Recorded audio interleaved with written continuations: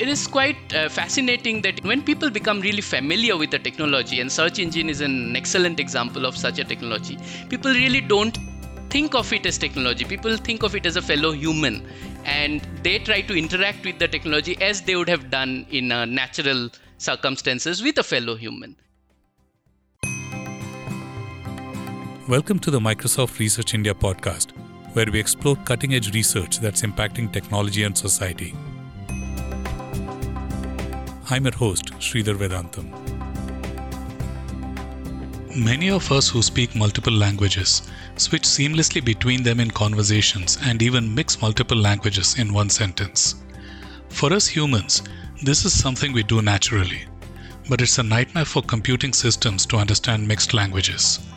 On this podcast with Kalika Bali and Monojit Chaudhary, we discuss code mixing and the challenges it poses. What makes code mixing so natural to people?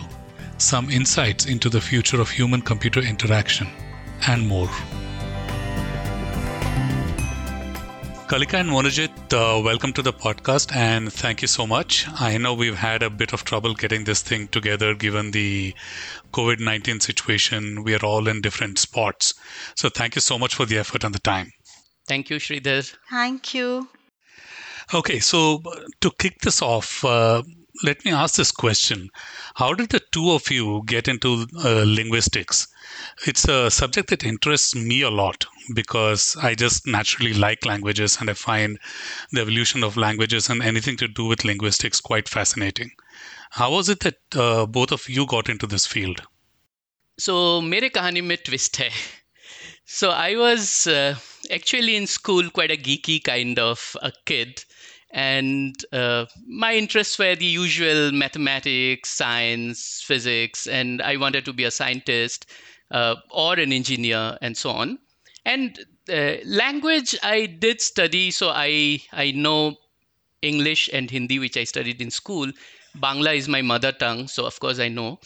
And then I also studied Sanskrit in great detail. And I was interested in the grammar of these languages. Literature was not something which would pull me, but language was still in the backbench, right? What I really loved was science and mathematics. And naturally, I ended up in IIT. I studied in IIT Kharagpur for 4 years doing computer science, and everything was lovely.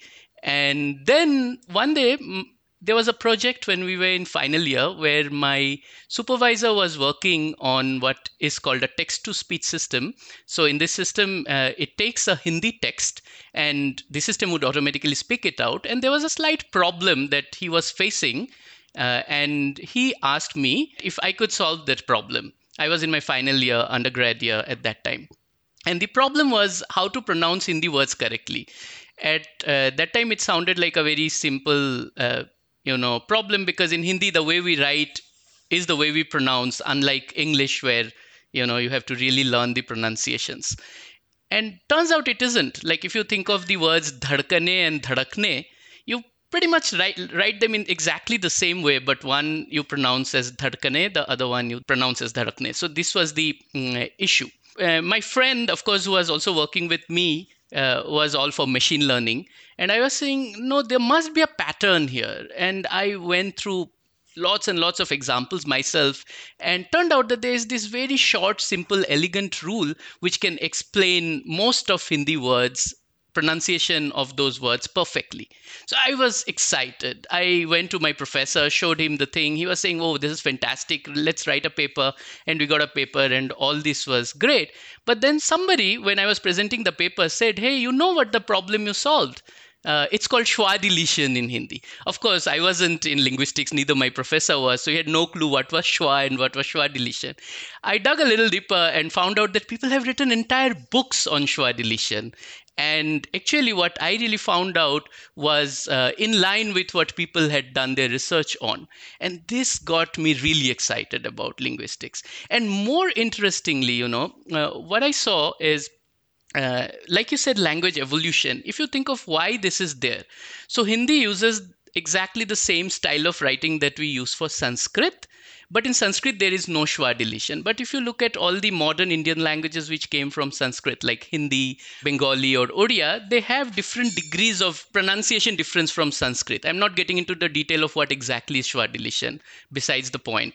But the pronunciations evolve from the original language. And the question I then eventually got interested in is how this happens and why this happens. And then I ended up doing a PhD with the same professor on language evolution and how sound change happens across languages. And of course, being a computer scientist, I tried modeling all these things computationally. And then there was no looking back. I went, more and more deeper into language, linguistics, and natural language processing. That's fascinating. And I know for sure that Kalika's got an equally interesting story, right? Kalika, you have an undergrad degree in chemistry. I do. Linguistics doesn't seem very much like a natural career progression from there. Yes, it doesn't. But before I start with the story, I have one more interesting thing to say, that when Monojit was presenting his schwa deletion paper, I was in the audience. I was working somewhere else, and I looked at my colleague at that time and said, we should get this guy to come and work with us. So I actually was there when he was presenting that particular schwa deletion paper. So yes, I was a science student. I was studying chemistry. And after chemistry, the thing in my family was that everybody goes for higher studies. I rebelled. I was one of those difficult children that we now are very unhappy about. But I said, I don't want to study anymore. I definitely don't want to do chemistry. And I was going to be a journalist like my dad. I had already gotten a job to work in a newspaper. And I went to the university, Jawaharlal Nehru University, to pick up a form for my sister, for my younger sister. And I looked at the university and said, this is a nice place. I want to study here.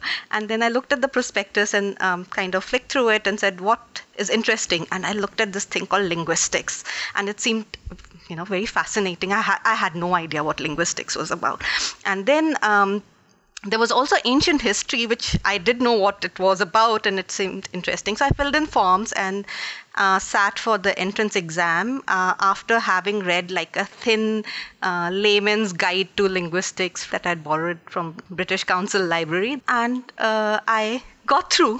And the interesting thing is that the linguistic exam, entrance exam, was in the morning. The ancient history one was in the afternoon. This was peak summer in Delhi.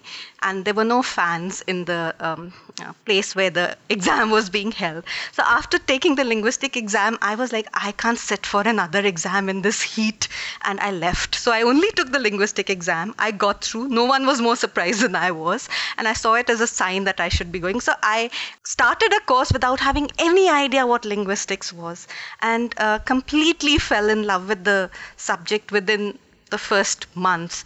And coming from a science background, I was very naturally attracted towards phonetics, which I think is to really understand phonetics and speech science part of linguistics, you do need to have a lot of understanding of how waves work, the physics of sound, right? So that part came a little naturally to me, and I was attracted towards speech, and the rest, as they say, is history. So I went from there, basically.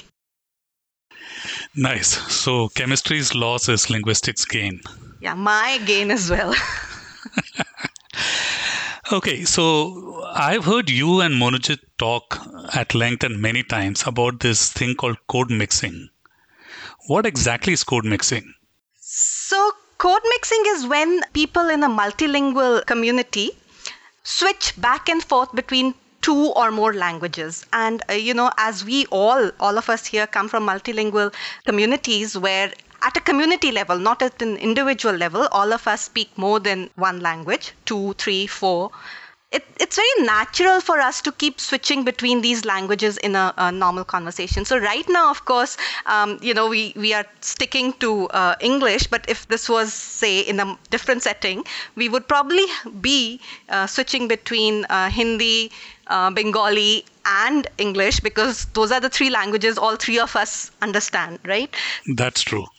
That's what code switching is, when we mix languages that we know, when we talk to each other, interact with each other. I guess and how prevalent is it? Abhi bhi kar sakte hai, we can still switch between languages. Yep. Korte padi? Yeah, Monojit, were you saying something when I interrupted you? No, you asked how prevalent it is.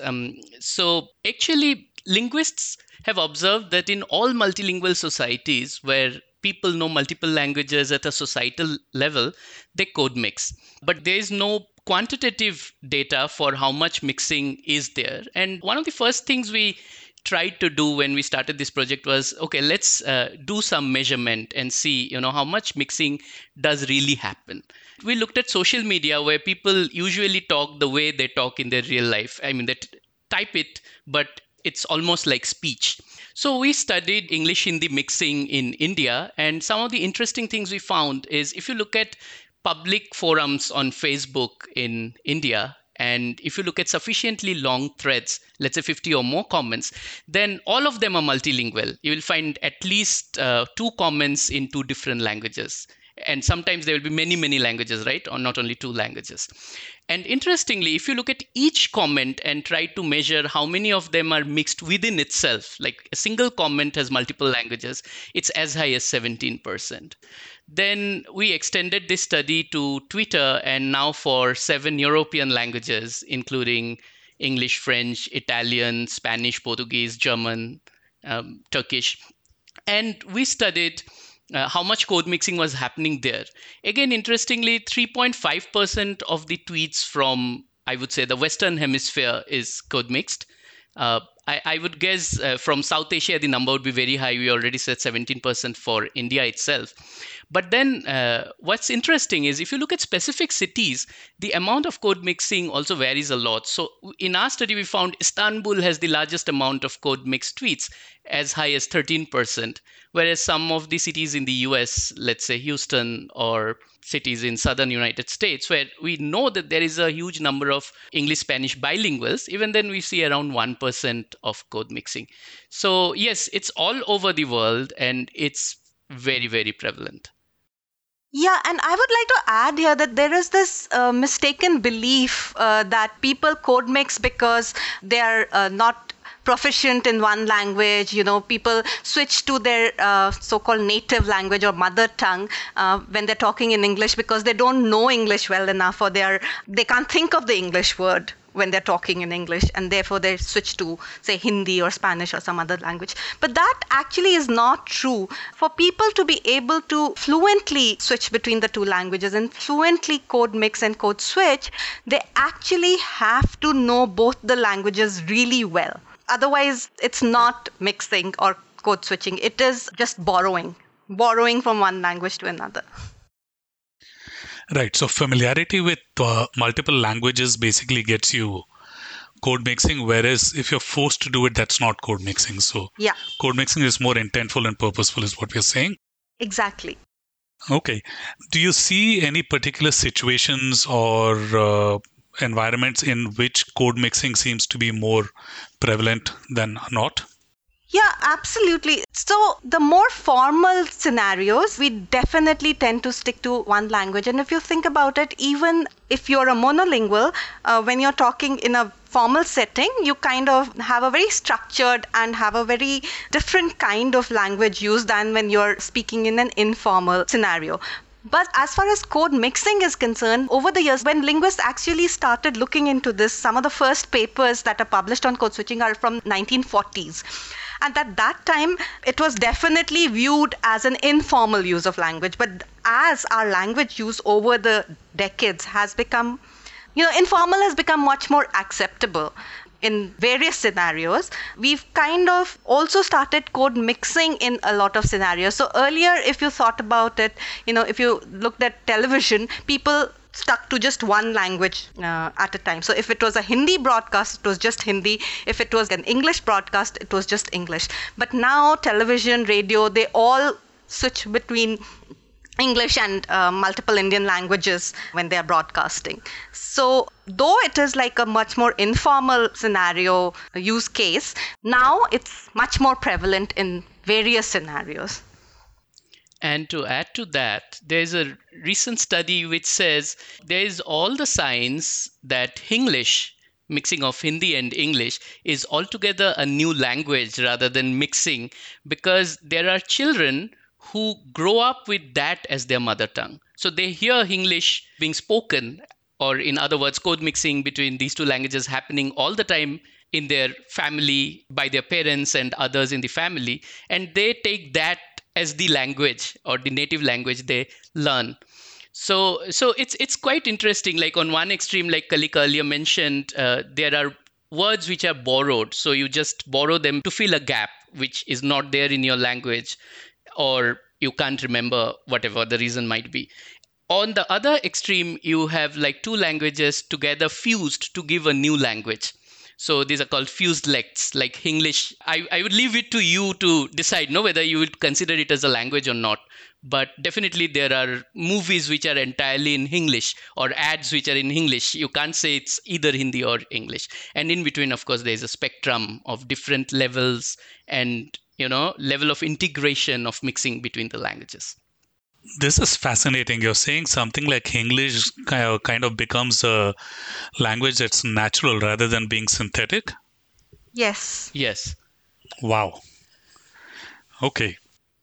I mean, if you think of a mother tongue as the language that you dream in, and then ask yourself, what is a language that you dream in? I dream in English. So that's my mother tongue.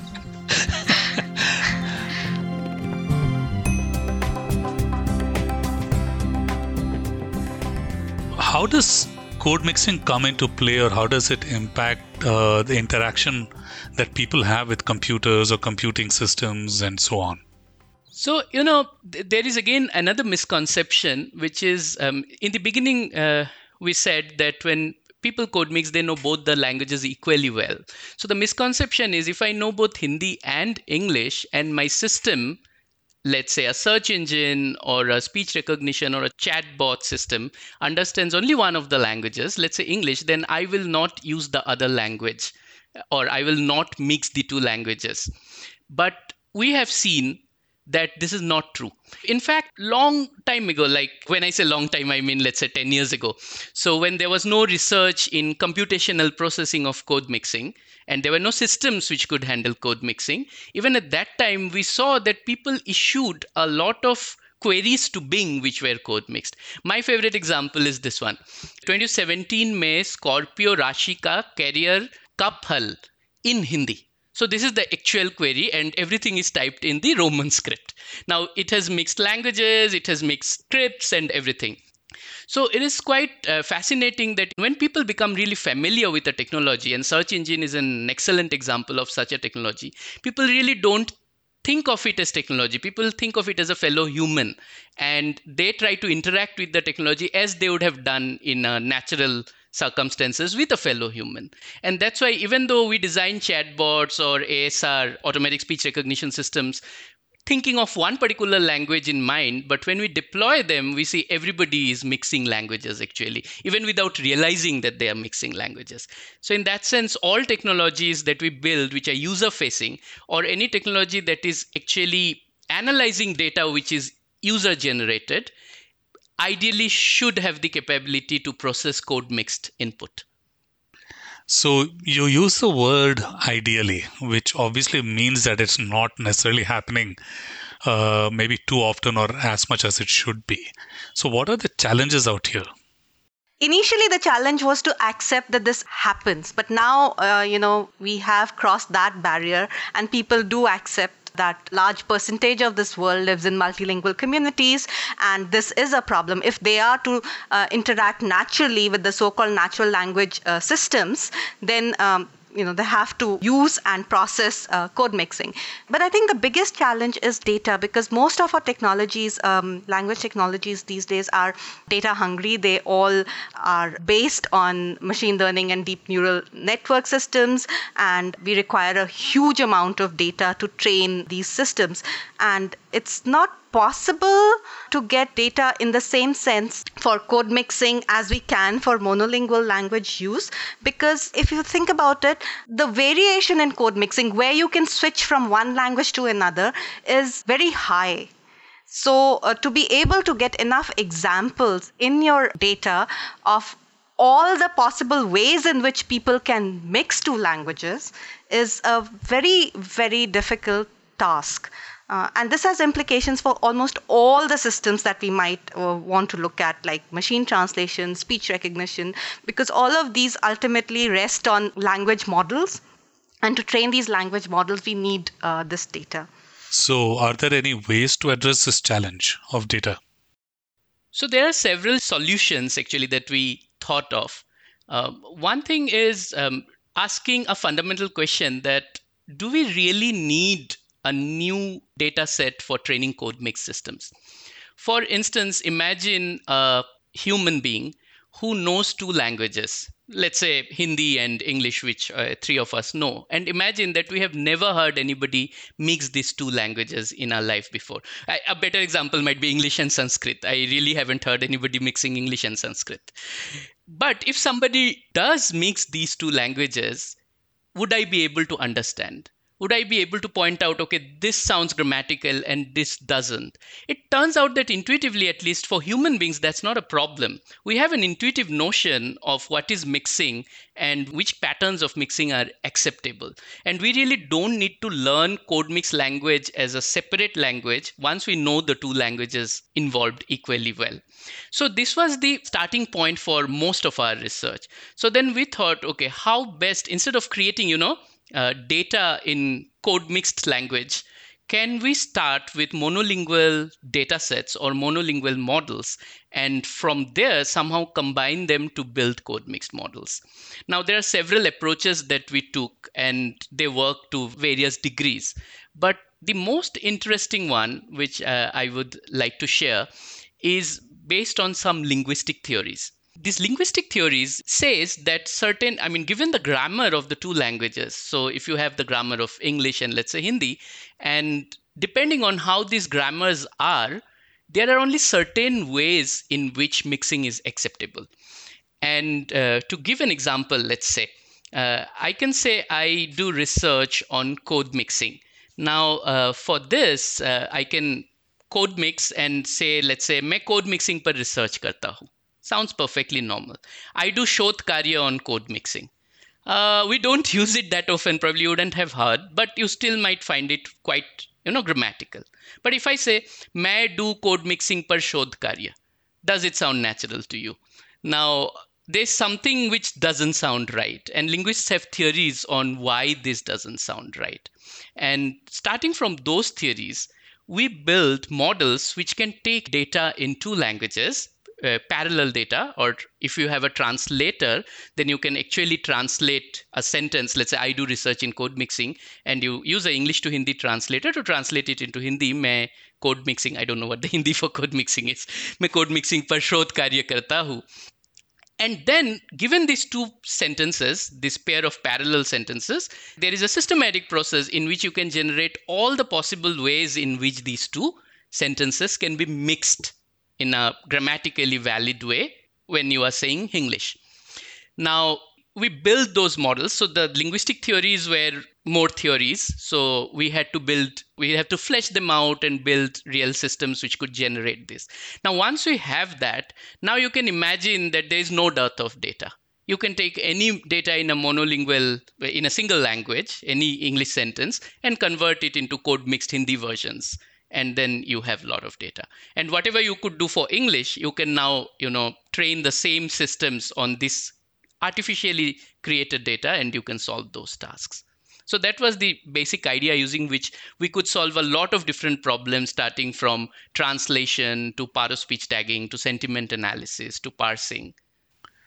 So what you're saying is that given that you need a huge amount of data to build out models, but the data is not available, you just create the data yourself. Right. Wow. Yes, based on certain linguistic theoretical models, which we have made into computational linguistic theoretical models. Okay, so we've been talking about code mixing as far as textual data is concerned for the large part. Now, are you doing something as far as speech is concerned? Yes, speech is slightly more difficult than pure text, primarily because there you have to kind of look at both the acoustic models as well as the language models. But, our colleague Sunaina Sitaram, she's been working now for almost 3 years on CodeMix automatic speech recognition system. And she had actually come up with this really interesting Hindi English ASR system, which mixed between Hindi and English, and was able to recognize a person speaking in mixed Hindi English speech. Interesting. And where do you see the application of all the work that you guys have done? I mean, I know you've been working on this stuff for a while now, right? If you think about opinion mining is one of the things, and you're looking at a lot of user-generated data, and the user-generated data is a mix between, say, English and Spanish. And your system can only process and understand English. It can't understand either the Spanish part or the mixed part, like both English and Spanish together. Then the chances are that you will only get a very skewed and most probably incorrect view of what the user is saying or what the user's opinion is. And therefore, any analysis you do on top of that data is going to be incorrect. And I think Monojit has a very good example of that in the work that we did on sentiment and code mixing on Twitter. And he looked at how negative sentiment was expressed on Twitter. Yeah. So that's actually pretty interesting. So this brings us to the question of actually why people code mix, right? And we said in the beginning that first, it's not random, and second, it seems to have a purpose. So what is that purpose? And of course, there are lots of theories or observations from linguists, starting from humor, sarcasm, or even when you are reporting a speech. So all these have various degrees of code mixing, and there are reasons for this. So we thought, okay, there is a lot of code mixing on social media.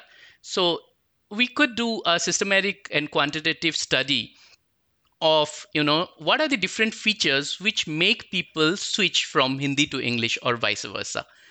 And we formulated a whole bunch of hypotheses to test based on the current linguistic theory. So our first hypothesis was, people might be switching from English to Hindi when they are moving from facts to opinions. Because it's a well-known thing that when you are talking of facts, you can speak it in any language and more likely to be in English in Indian context. Whereas when you are expressing something emotional or an opinion, you are more likely to switch to your native language. So people might be more likely switching to Hindi.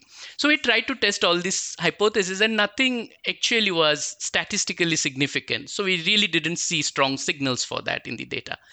But then what we saw are really, really strong signals is when people are expressing negative sentiment, they are more likely, actually 9 times more likely to use Hindi than when they are expressing positive sentiment. It seems like English is the preferred language for expressing positive sentiment, whereas Hindi is the preferred language for expressing negative sentiment.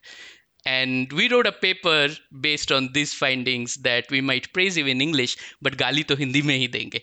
So you see, if you did only sentiment analysis in one language, let's say English, and tried to do trend analysis of some Indian political issue based on that, it's very likely that you will get a much rosier picture, because if you do only English, people would have said more positive things. And the Hindi, all the galis or negative things will be actually in Hindi, which you will be missing out. So ideally, you should do a processing of all the languages when you are looking at a multilingual society and analyzing content from there. Yeah, and this actually touches a lot on why people code mix, and that's a very, very vast area of research, because people code mix for a lot of reasons. People might code mix because they want to be sarcastic. People might code mix because they want to express in group. Like the three of us can move to Bengali to kind of bond and show that we are part of this group that knows Bengali. Or you meet somebody and they want to keep you at a distance and they will not talk to you in that language or mix. So people do it for humor, people do it for reinforcement. So there's a lot of reasons why people code mix. And if we miss out on all that, it's very hard for us to make any claims, any firm claims on why people are saying what they're saying. It seems like this is an extremely complex area of research, right? Which spans not just the computer science or linguistics, but also stuff like sentiment, opinion, and etc., etc. A whole lot of stuff going in. Yeah. Yeah, and in fact, most of the computational linguistics work that you would see mostly draws from linguistics, starting from how grammar works, syntax, and maybe how meaning works, semantics. But code mixing goes much beyond that. So we are talking now of what is called pragmatics and sociolinguistics. So pragmatics would be, given a particular context or situation, how language is used there. And modeling pragmatics is insanely difficult because you not only need to know the language, but you need to know the speakers, the relationship between the speakers, what is the context in which the speakers are situated and speaking, and all this information. So, for instance, a typical example is if I tell you, could you please pass the water bottle? Now, actually, it's a question, and you could say, yes, I can, but that's not what will satisfy me, right? It's actually a request. So that's how we use language, and what we say is not necessarily what we mean. And this intent, understanding this hidden intent, is very situational. And in different situations, the same sentence might mean very different things. And code mixing is actually at the boundaries of syntax, semantics, and pragmatics. And sociolinguistics is the study of how language is used in society, and especially how social variables correlate with linguistic variables. So social variables could be somebody's level of education, somebody's age, somebody's gender, where somebody is from, etc. And linguistic variables are, whether it's code mixed or not, at what degree of code mixing, just to give some examples. And we do see there are very strong, social factors which determine code mixing behavior. And in fact, that's used a lot in our Hindi movies, Bollywood. So we did a study on Bollywood scripts. So we studied some 37 or 40 Hindi movie scripts which are freely available for research online to see, where does code mixing happen in Bollywood? And what we found is code mixing is employed in a very sophisticated way by the script writers in two particular situations. One is if they want to show a sophisticated urban crowd as opposed to, a rural crowd. So if you look at movies like Dam Laga Ke Haisha and all, which are set in either in a small town or in a rural scenario or in the past. So usually those movies will have lot less code mixing than, let's say, Kapoor and Sons or Pink, which are set in typically in a city and people are all educated urban people. So just to show that code mixing is used heavily in this kind of movies.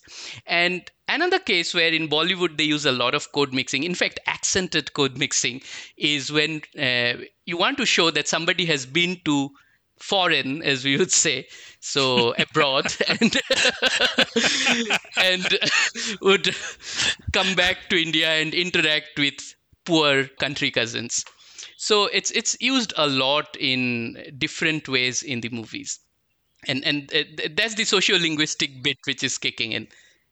And, to add to that, what we had touched upon earlier, how this usage has kind of changed over time. In the earlier Bollywood movies, this mixing was much less. And not only that, the use of English was mostly used to denote who is the villain in the movie. The evil guys were usually the ones who spoke, if you look at 1970s or 60s movies, it's always the smugglers, the kingpins of the mafia who spoke a lot of English and mixed English into Hindi. So obviously that kind of change has happened over the years, even in Bollywood movies. I would never have thought about all these things. Villains speaking English, okay, in Bollywood.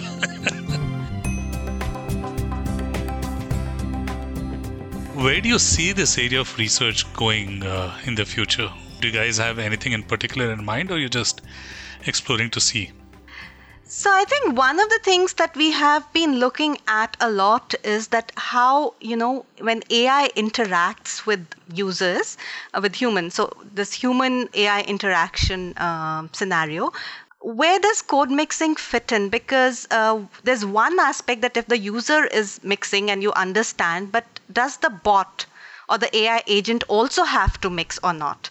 And if the AI agent has to mix, then where and when should it mix? So that's something that we have been looking at, and that is something that we think is going to play an important role in human AI interaction going forward. We've studied this in some detail, and it's actually very interesting. So people have a whole variety of attitudes towards not only code mixing, but also towards AI bots interacting with them. And this kind of reflects on what they feel about a bot that will code mix and talk to them in a mixture of language, irrespective of whether they themselves code mix or not. And our study has shown some people would look at a bot that code mixes as cool and in a very positive way, but some people would look at it very negatively. And the reason for that is some people might think that code mixing itself is not the right thing to do. It's not a pure language. Other people would think that it's a bot. It should talk in a very proper way. So it should only talk in English or only talk in Hindi, and it shouldn't be mixing language. And a certain set of people are kind of freaked out by the fact that the AI is trying to sound more human-like when it mixes. So there is a wide range of attitudes that people have towards a code mixing AI agent. How can we kind of tackle that? How do we make a bot then that code mixes or doesn't code mix and it pleases the entire crowd, right? Is there such a thing as pleasing the entire crowd? So we have ideas about that, about how to go about trying to at least please the crowd. Yeah, basically you have to adapt to the speaker. Essentially, the way we please the crowd is through accommodation. So when we talk to somebody who is primarily speaking in English, I will try to reciprocate in English. Whereas if somebody is speaking in Hindi, I will try to speak in Hindi if I want to please that person. Of course, if I don't, then I will use the other language to show the social distance. And this is one of the ways which we call the linguistic accommodation theory. But there are many other ways, or in general, there are various style components that we incorporate in our day-to-day conversation, mostly unknowingly, based on whether we want to please the other person or not. So call it psychophancy or whatever, but we want to build bots which kind of model that kind of an attitude. And if we are successful, then that bot will be a world pleaser. I don't think it is so much to do with psychophancy as, human beings actually have to cooperate, and that in a sense hardwired to a certain extent into us by now. For evolutionary reasons, we do need to cooperate, and to be able to have a successful interaction, we have to cooperate, right? And one of the ways we do this is by trying to be more like the person that we're talking to, and both parties kind of converge to a middle ground, and that's what accommodation is all about. So, Kalika and Monojit, this has been a very interesting conversation. Are there any final thoughts you'd like to leave with the listeners? I hope that people get an idea through, our work on code mixing that human communication is quite intricate. There are many, many factors that come into play when human beings communicate with each other, right? So there can be social contexts, there can be pragmatic contexts, and of course the structure of the language and the meaning that you're trying to convey. All of it plays a big role in how we communicate. And by studying code mixing in this context, we are able to hopefully grapple with a lot of these factors, which, in a very general human-human communication become too big to handle all at once. Yeah, so language is an extremely complicated and multidimensional thing. So code mixing is just one of the dimensions where we are talking of switching between languages. But then even within languages or their words, there are structural differences between languages. Sometimes, you can use features of another language into your own language. It won't be called code mixing, but essentially you are mixing. So for instance, accents, when you talk your own, native language in, let's say, another kind of an accent borrowed from another language. In Indian English, we use things like little, those little things that we say. Now, little is not really an English construct. This is a Hindi or Indian language construct, which we are borrowing into English. So all this studying at once would be extremely difficult. But on the other hand, code mixing does provide us with a handle into this problem of computational modeling of pragmatics and sociolinguistics and all those concepts, and how we can then not only model these things for sake of modeling, but there are concrete use cases, and not only use cases, there are needs. Like users are already code mixing to technology. So technology should respond back by understanding code mixing, and if possible, even generating code mixing. So through this entire research, we are trying to close this loop of how linguistic theories can be used to build computational models. And these computational models can be then taken to users and in all its complications and complexities. And then we understand and learn from the user-technology interaction and feed back to our model. So this entire cycle of theory to application to deployment is what we would like to do, or get deeper insight into in the context of natural language processing. And I'm looking forward to doing another podcast once you guys have gone down the road with the research on that. Kalika and Monojit, this was a very interesting conversation. Shukriya. आपका भी बहुत thank you. It was great fun. Thank you, Sridhar. খুব enjoy করলাম এই কনভারসেশনটা তোমার সাথে। আর আমি একটা কথা I want to tell to the audience, never feel apologetic for any time when you code mix. This is all very natural, and don't think you are talking an impure language. Thank you. Perfect.